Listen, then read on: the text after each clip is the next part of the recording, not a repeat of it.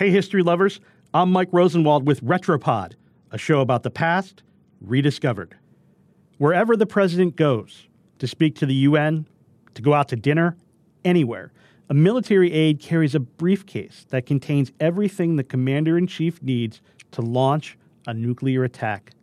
The power to do so is the president's alone.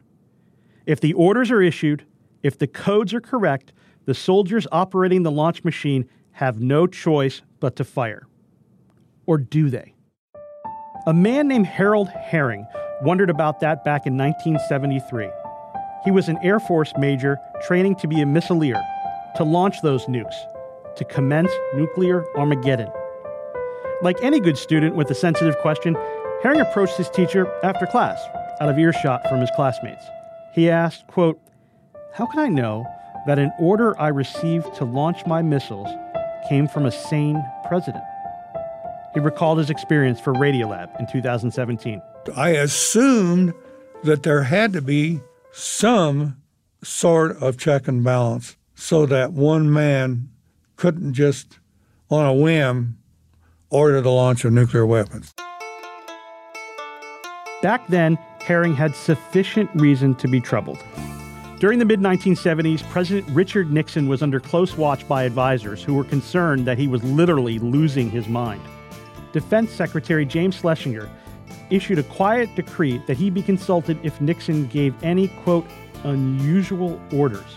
That's according to Ron Rosenbaum's book about nuclear war, How the End Begins. And nukes were certainly on the president's mind.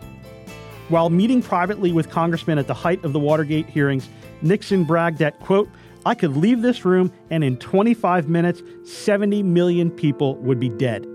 Not good.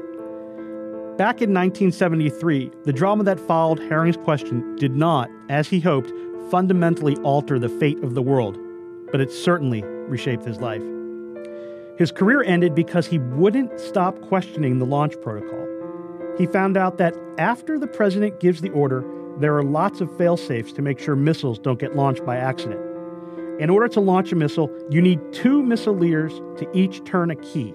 Both of them carry a handgun just in case the other guy goes mad. But what about the president? Herring explained his rationale in a letter. He wrote, quote, "I would be required to assign blind faith values to my judgment of one man, the president, values which could ultimately include health, personality, and political considerations. This just should not be." Now, decades later, nothing has changed. As for Herring, he was forced to retire after refusing to let that forbidden question go. But he doesn't regret his actions. He became a long-haul truck driver and then an addiction counselor to homeless people at the Salvation Army. Today, he lives in Indiana. He still worries. I'm Mike Rosenwald. Thanks for listening. For more forgotten stories from history, visit WashingtonPost.com/Retropod.